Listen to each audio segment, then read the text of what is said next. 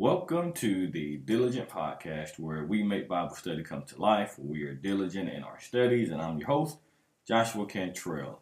Thankful and appreciative once again for all those of you who have been tuning in. As I like to say, not just to this podcast, but ultimately to all the podcasts under the Scattered Abroad Network.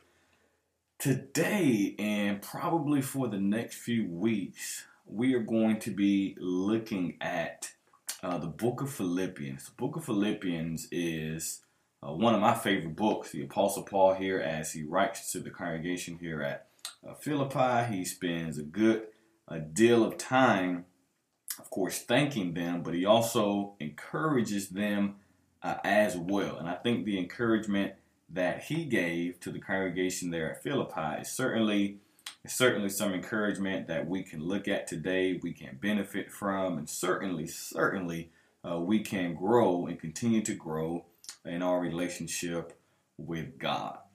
Just a little background information to this book. In Acts chapter 16 and verse number 13 there, the Bible reveals for us that as Paul and Silas were in the city of Philippi, that they were, of course, in verse number 13, they were going to encounter, verse number 11, they were going to encounter this woman by the name of Lydia.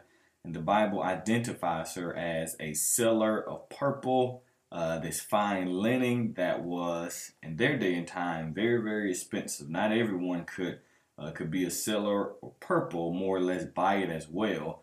And so it shows us, or it gives us some insight as to the occupation aspect that Lydia had. But also in verse number 14, the Bible reveals for us there, verse number 16, that her heart was open, and the way that took place, or the way that was transpired, was from the preaching of the gospel to her.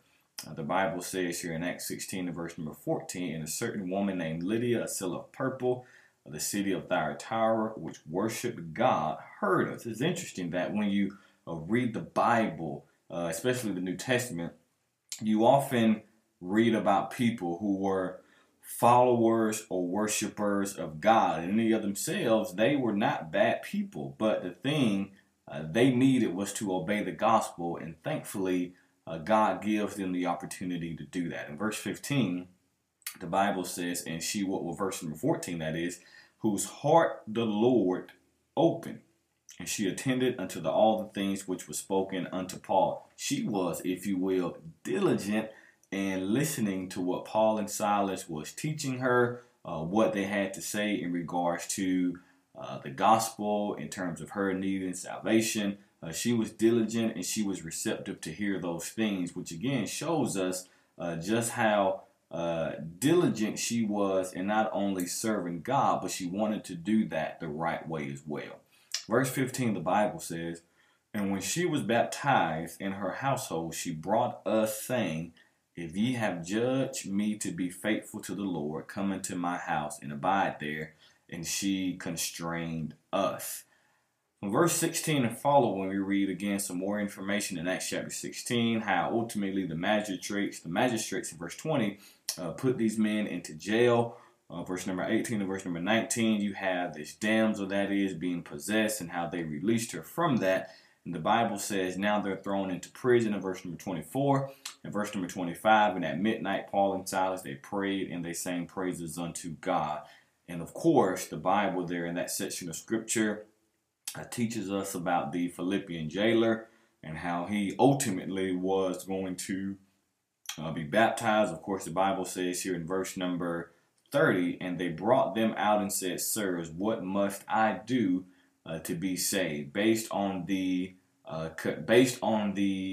Paul and Silas not leaving prison, and based on the songs and the praises they were doing while they were in prison, the jailer's conclusion is, well, what do I have to do to be saved? What do I have to do to be right with God? And ultimately, he was saved that night, he and all his household. He was baptized for the forgiveness of his sins.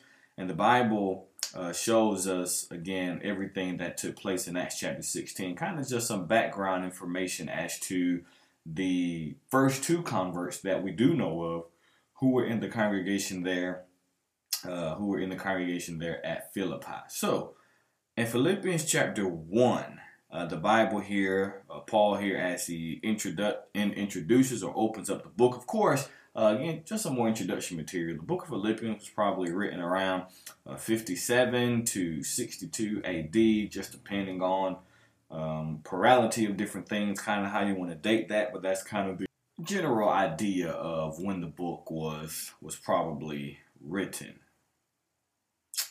In Philippians chapter 1, verse number 1, of course, I do want to do more of an overview. Of course, I would encourage you in your own studies in your own time to go verse by verse, but we're just going to kind of look at, just the highlighting points throughout the book to make sure we get some application aspect of it on how we can apply these things into our lives.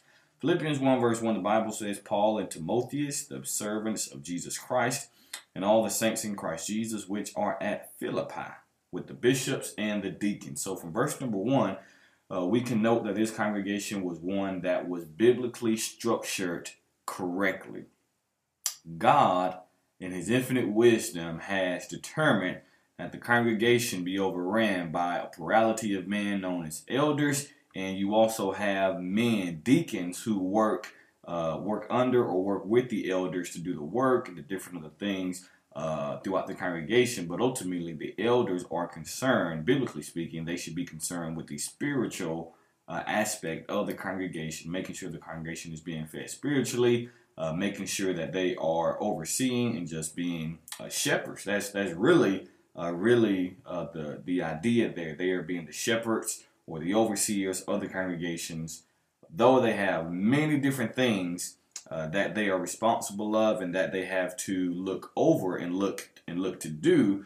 The general idea is they are concerned, or they should concern themselves with the spiritual growth and the spiritual development of the congregation. Paul says in verse number 3, I thank my God upon every remembrance of you. Again, this congregation was one that was near and dear to the heart of the Apostle Paul. We often reference that, the Apostle Paul is writing to them from the perspective of a love letter, if you will. This was a brother who really, really loved, who really, really appreciated, who really, really went out his way to let the congregation here know how much he respected them, how much he loved them, and how much he just how thankful he was for them, for their faithfulness and their dedication to the cause of Christ. Paul also in this chapter here, in verse number 7 says, verse number 6 that is, being confident of this very thing, that he which hath begun a good work in you will perform it until the day of Jesus Christ.